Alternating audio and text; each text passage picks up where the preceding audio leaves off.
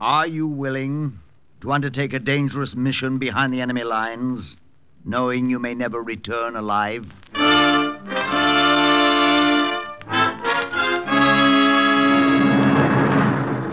What you have just heard is the question asked during the war to agents of the OSS. Ordinary citizens who to this question answered, yes. This is Cloak and Dagger.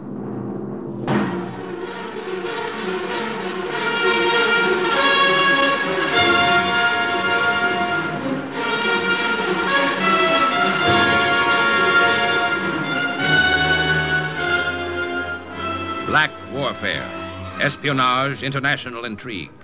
These are the weapons of the OSS.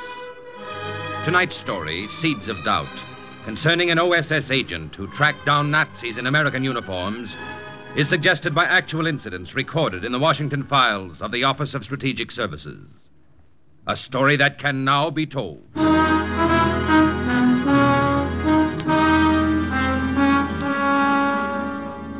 I'm glad I wasn't there when Celeste got my message. If I had been, I might have called the whole deal off.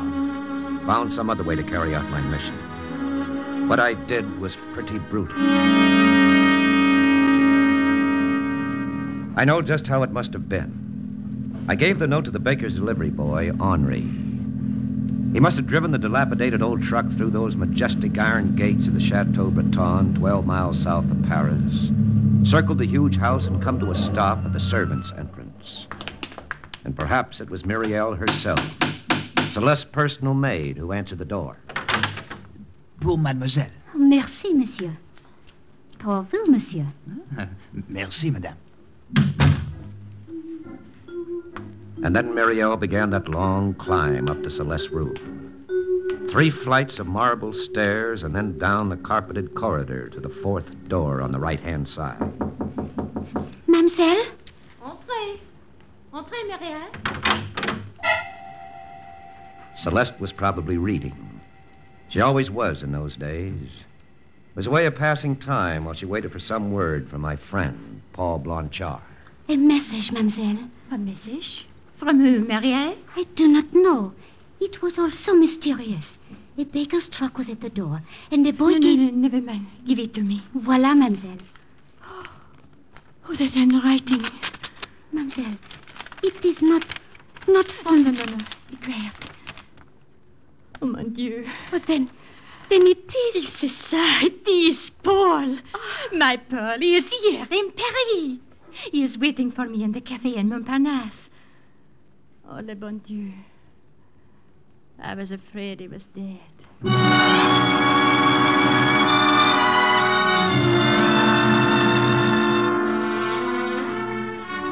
That's how it must have been.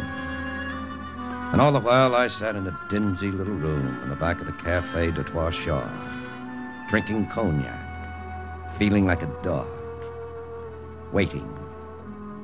I waited about an hour, and then... Paul. Oh, Paul. Mademoiselle Breton? Oh, you are not Paul. No. Where is he? Mademoiselle, I was a friend of Paul Blanchard. But where is he? Where is Paul? Mademoiselle... Answer me. Very well. Paul is dead. Like I say, it was brutal. But is there any way of saying it that isn't brutal? She tottered toward the table and then slumped into a chair. Dead. Her face was deathly white. And yet it was still the loveliest face I'd ever seen. But this note, it is Paul's handwriting. Well, a forgery, mademoiselle. The OSS is well equipped to forge any man's handwriting. The OSS? Oh, I begin to understand. You are a... Lieutenant Martin Ingalls, Morale Office, OSS. And you deliberately told... That's right. I had to see you, but I couldn't come to the chateau. And I knew you wouldn't ignore a note like that. I see. I will aid you for this, Lieutenant. As long as I That'll live. be rather awkward considering our future relationship. We shall have no future relationship, you and I. I think we will. I've come to Paris to take Paul's place. Take his place. Yes, as your fiancé. At first, that is. And then later, as your husband. She sat down again, slowly, and listened in stony silence as I told her how I'd met her fiancé in North Africa. I told her how he had described me, and then how he had described their swift, frenzied courtship in Geneva just before Paul joined the Free French forces. Then I told her how he died. Paul loved France. Yes. And he told me once that you loved her, too. And that's why I'm sure you won't refuse to make your own sacrifice for her. And that is what, monsieur? Allowing me to pose as Paul. Letting everyone think I'm the man you met in Switzerland. How do you know you could pose as Paul? That someone who might not recognize you. The OSS has made sure that it'll be perfectly safe. You see, Paul's father was a government official in Madagascar for 20 years before the war. Paul visited France only once, and that was the age of 8. And from that age until he met you in Switzerland, he hadn't set foot in Europe. So you see, no one would know the difference. I would know it. Of course. That would be your sacrifice. And how would France benefit by my suffering? I couldn't blame her for putting it like that, but I wasn't exactly flattered. I tried to explain my mission. D-Day was 6 months behind us, and most of France had been liberated. But now there was Bastogne, the Battle of the Bulge, von Rundstedt's big offensive. And black warfare is a game two can play. Morale, or the lack of it, can help decide a war. The OSS knew that. And so did the Nazis. And that's why there are German agents floating around Paris, doing their best to plant seeds of doubt and to destroy Allied morale. Nazis here in Paris? But how is it they're not caught? Well, that's my job. It's not going to be easy because most of them are in GI uniforms. Impossible. Why? We send agents behind German lines. They send them behind ours. Black warfare was Hitler's first great weapon. Why do you think Poland, the Low Countries, yes, even France collapsed so fast in 1940? Because the Nazis had agents behind the lines, fifth columnists, doing the same thing then that they're doing now. But that was in 1940. The war isn't over yet, mademoiselle. Far from it. And the longer these Nazi agents operate in Paris, the longer the war is going to last. Now, that's why it's important that the OSS smoke them out, and fast. But I do not see why it should be necessary for you to... To become your husband? Well, because then I'd be the master of Chateau Breton. And what could be more natural for a wealthy Frenchman and his wife out of gratitude to the Americans than to throw open their home to lonely GIs in Paris? You mean Parties, mademoiselle. Cocktail parties, dinners, dances, whatever might attract the GIs. And the German agents, n'est-ce pas? Right. It's at affairs like that they do their work. They spread rumors and lies, stir up dissension. And it wouldn't take me long to spot them. It is a very clever scheme, Lieutenant. There is only one thing wrong with it. I do not care to be your wife.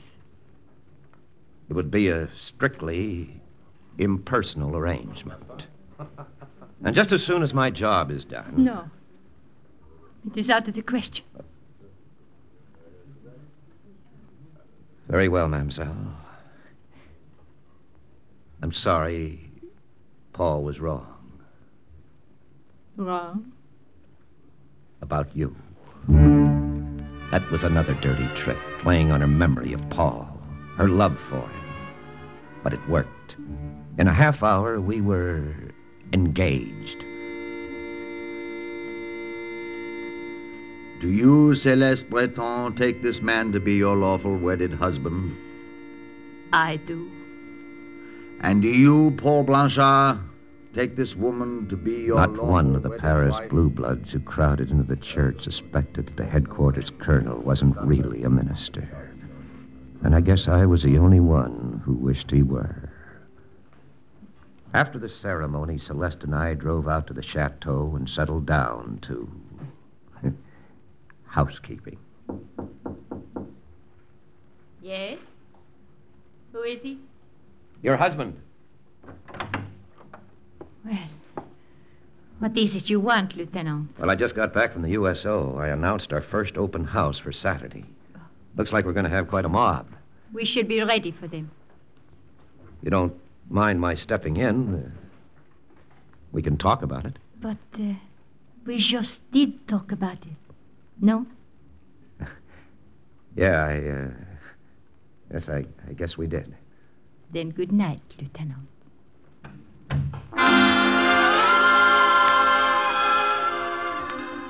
And that was married life at the Chateau Breton. It's a good thing our series of parties did start then. Took my mind off other things. It looked like every Joe in the European theater attended those parties. The champagne flowed, the canapes vanished. Each clam bake was a bigger success than the one before it.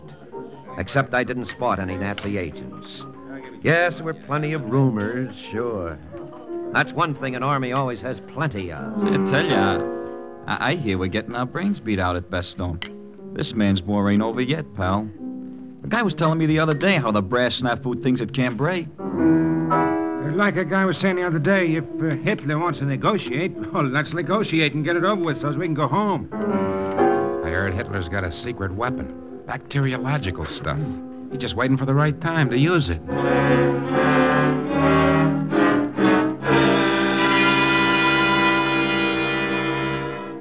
If I'd arrested every guy I heard repeating a rumor, I'd have had half the GIs in Paris in the clink.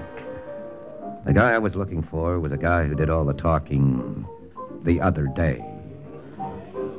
I knew he was one of the guys lounging in the living room or sprawled on the patio or loafing in the gardens. Yes, but which one? For several days, I didn't get anywhere. And then I noticed Corporal Alan Chester. I might never have paid any attention to him if he hadn't paid so much attention to Celeste. Every time I looked up, they had their heads together, and Celeste was smiling. And the time I found them sitting on a bench in the garden, she was actually laughing. Oh, hello, Paul. Well, if it was a good story, you're going to have to tell it again, Corporal. It was a very good story. You have met my husband, haven't you, Alain? This is Corporal Chester, Paul. We've met so many times, it's getting embarrassing. I've already apologized to your wife, monsieur, for wearing out my welcome. No apologies necessary. My only excuse is I can't stay away. Your chateau's the first place I felt at ease since I left home. Where is home, Corporal? Lafayette, Indiana. Lafayette? Well, an American town with a great French name. That's right. Maybe that's why I feel like I found a second home right here, 20 kilometers from Paris. It wasn't much to go on. Just a word that didn't ring quite true. I took Celeste aside and asked her about him. Alan Chester? You think he might be... Oh, you are a fool, Lieutenant. Maybe. But I still want to know why he said kilometers. In Indiana, they say miles. Perhaps if I told you he was a Harvard graduate. They say miles at Harvard, too. Only Europeans say kilometers. C'est ça. And because of that, you suspect him of being a Nazi agent. How absurd. He is the most charming of all the men who have come here. I noticed you thought so. Did you, Lieutenant? Then maybe that is the reason you suspect him. I admitted she might have something there. I admitted it to myself, that is. Not to Celeste. An hour later, a jeep with 4 GIs in it rolled through the gates of the chateau, and one of the GIs was Corporal Alan Chester. And 30 seconds later, I was behind the wheel of Celeste's little Jaguar, following the jeep. Dusk was falling. And the road to Paris was lined with traffic, and it wasn't too hard to keep a few cars behind the Jeep, seeing without being seen. In town, the Jeep pulled up in front of a cafe on the Boulevard Saint-Germain, and Corporal Chester climbed out and waved goodbye to the other three.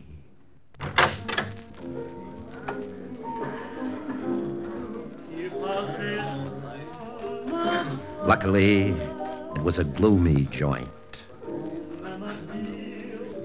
He walked straight across the dance floor. I hugged the walls and moved in the same direction. He didn't stop at the bar. He didn't sit down at a table. He headed straight for a back door. He opened it, and he went out. I gave him 10 seconds. Then I went out the back door, too. It was an alley, and as dark as only a Paris alley can be. So dark, I thought there was only one guy leaning against the building. Pardon, monsieur. Est-ce que vous avez une cigarette? I dug into my pocket for a cigarette. That's when I knew that there were two guys. I whirled around. The second one was standing behind me, and there was something in his hand that looked like a blackjack. My fist shot out quick and connected. But number one was on me then with a hold that hurt. I broke away, and I let him have it. And that's when I found out what it was the other man held that looked like a blackjack. It was a blackjack. I hit the cobblestones. For a moment, I saw number two standing over me and heard a girl singing far away. Then I didn't see or hear anything more for a long time.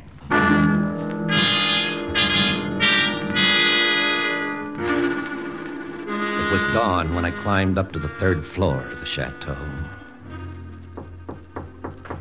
If Celeste was sleeping, she woke up plenty fast. And if she had to get into that shimmery house coat she wore, she must have done it in record time. Lieutenant! Mon Dieu, you look terrible. I didn't tell her that she looked wonderful. I didn't ask her if I could come in either. I just walked past her and I sat down on the divan. I told her what had happened in the alley off the Boulevard Saint-Germain.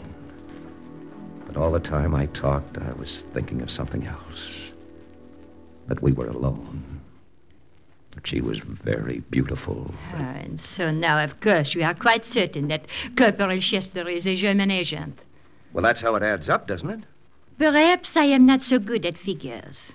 These men may have been thieves. They took your money, n'est-ce pas? Well, that doesn't prove anything. Well, that could have been a cover-up. But why would Corporal Chester have wanted you beaten up? Well, to stop me from tailing him. Now, that cafe may be a regular hangout, and his boys may hang around outside to take care of any shadows who show up. Oh. Then you think he did not know you were following him tonight, huh? Well, his boys may have reported that they slugged a guy in the alley, but well, they can't be sure who I was, or well, even that I was tailing him. I see. I look that funny? No.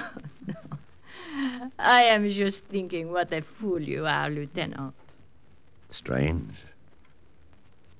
I was thinking the same thing myself. What do you mean? A man who has a wife as lovely as you doesn't even kiss her. He is a fool, isn't he? He would be even more of a fool if he tried. Have you forgotten that bargain? A strictly impersonal relationship, you said. I said it when you said you'd be loyal to Paul Blanchard's memory. And am I not being loyal? I don't know. But the way you smiled at Alan Chester wouldn't suggest you are. Oh. You do not like the way I smile at him, huh? I don't like it at all. Then, naturally, you would not wish me to accept this invitation. What invitation? That is why I call you a fool, Lieutenant. You think Alan hires men to keep anyone from finding out where he is staying. Why, then, is he so careless with me? Why does he invite me to his room? Why, that... Oh, of course, if I went, I could tell you where he is staying. Perhaps I could tell you A great deal more. If he's a Nazi agent, I would surely find it out. Oh, but you do not want me to go. You're to go whether I want it or not. How noble you are, Lieutenant.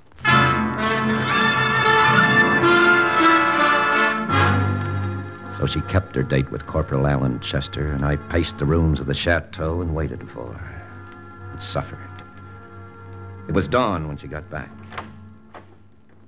Well, let's have the report.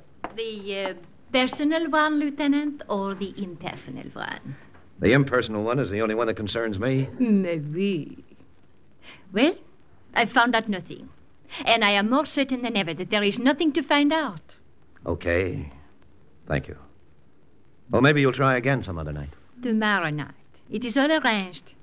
I see. And I will give you the personal report too, Lieutenant, even though it does not concern you.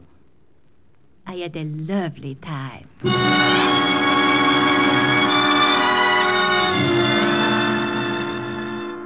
It was the next night when I began to suspect her. I suppose I started even before she came home. I tried to look at things straight, and I asked myself if I were being taken for a ride. She walked in an hour later. You are wasting precious time, Lieutenant. I still think Alan is just what he says he is, an American soldier on detached service in Paris. I have seen his orders. Well, orders can be fake. Ah, c'est ça. Then, if you are still suspicious, I will keep another date with him. Tomorrow night. I decided there'd better be 3 of us on that date. She told me the name of his hotel, an old and honorable one, in the Rue de Vaugirard. I slipped into its musty lobby early the next morning. An old man with bushy brows and a faintly familiar face eyed me as I approached the desk. I told him I was Paul Blanchard, the master of Chateau Breton. If you say you are Paul Blanchard, monsieur, then you are Paul Blanchard. Any reason to suppose I'm not? Mais non, monsieur. None at all. Just as there was no reason during the resistance to suppose that you were an OSS agent. I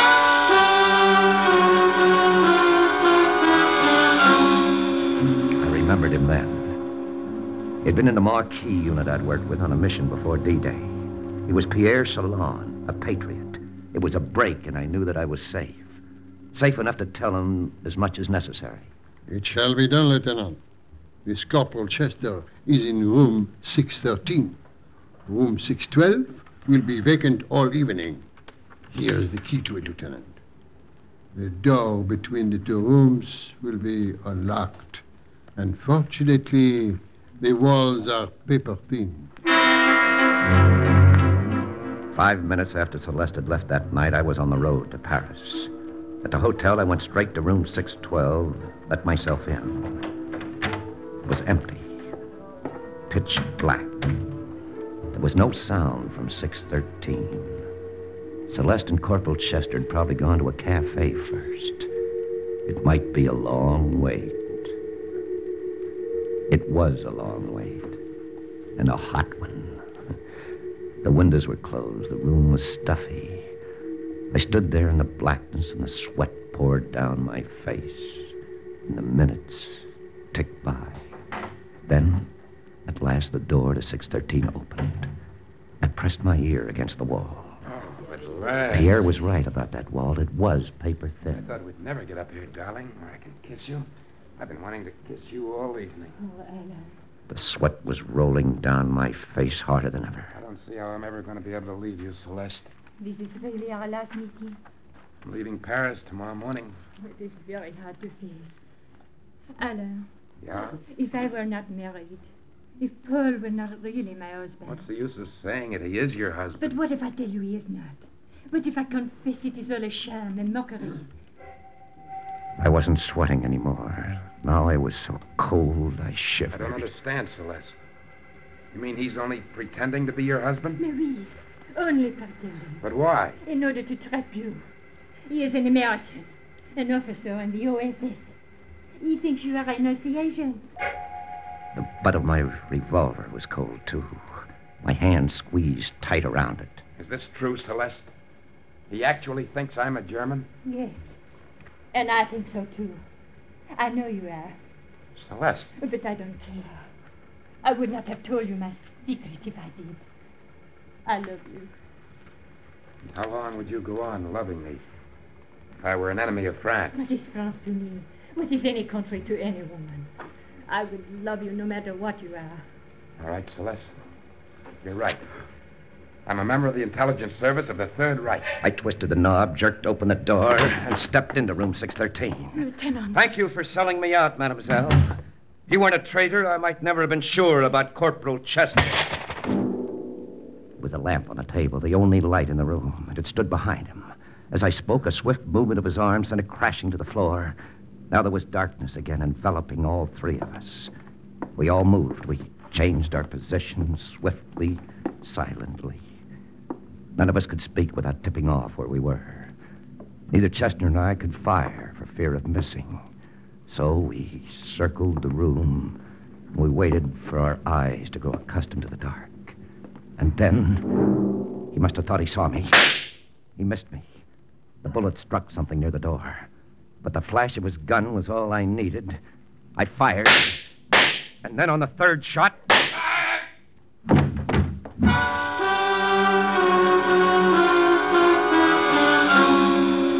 It wasn't until old Pierre Chalon opened the door and light from the hall flooded the room that I saw what the late Corporal Chester's bullet had hit. He'd mistaken Celeste for me. She lay dead where she had dropped. Ah, c'est dommage, Lieutenant. C'est dommage. In this war, even the innocent must die. The innocent?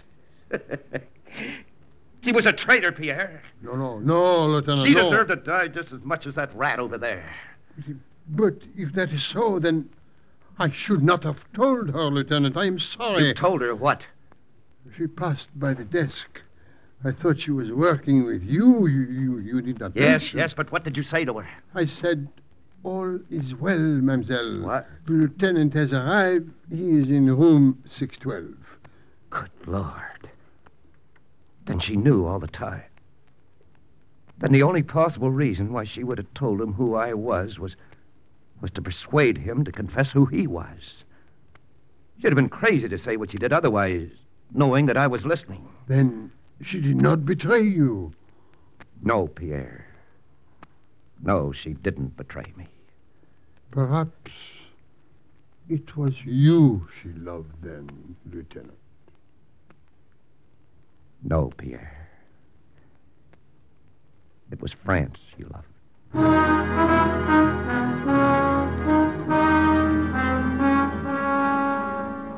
The rest was easy. In Corporal Chester's room, he found a list of names and code. We broke the code before dawn the next morning. And by that night, we had every Nazi agent in GI uniform corralled. And once again, the report of another OSS agent closes with the words, Mission accomplished. Listen again next week to another true adventure from the files of the OSS on Cloak and Dagger.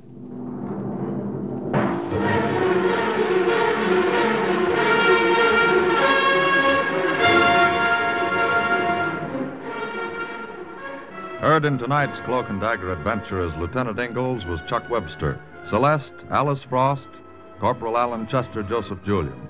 Others were Carl Weber, Evelyn Juster, Jerry Jarrett, Louis Soren, Horace Bram, and Anna Karen. The script was written by Ken Field, and music was under the direction of John Gart. Sound effects by Manny Siegel and John Powers. Engineering by Don Abbott.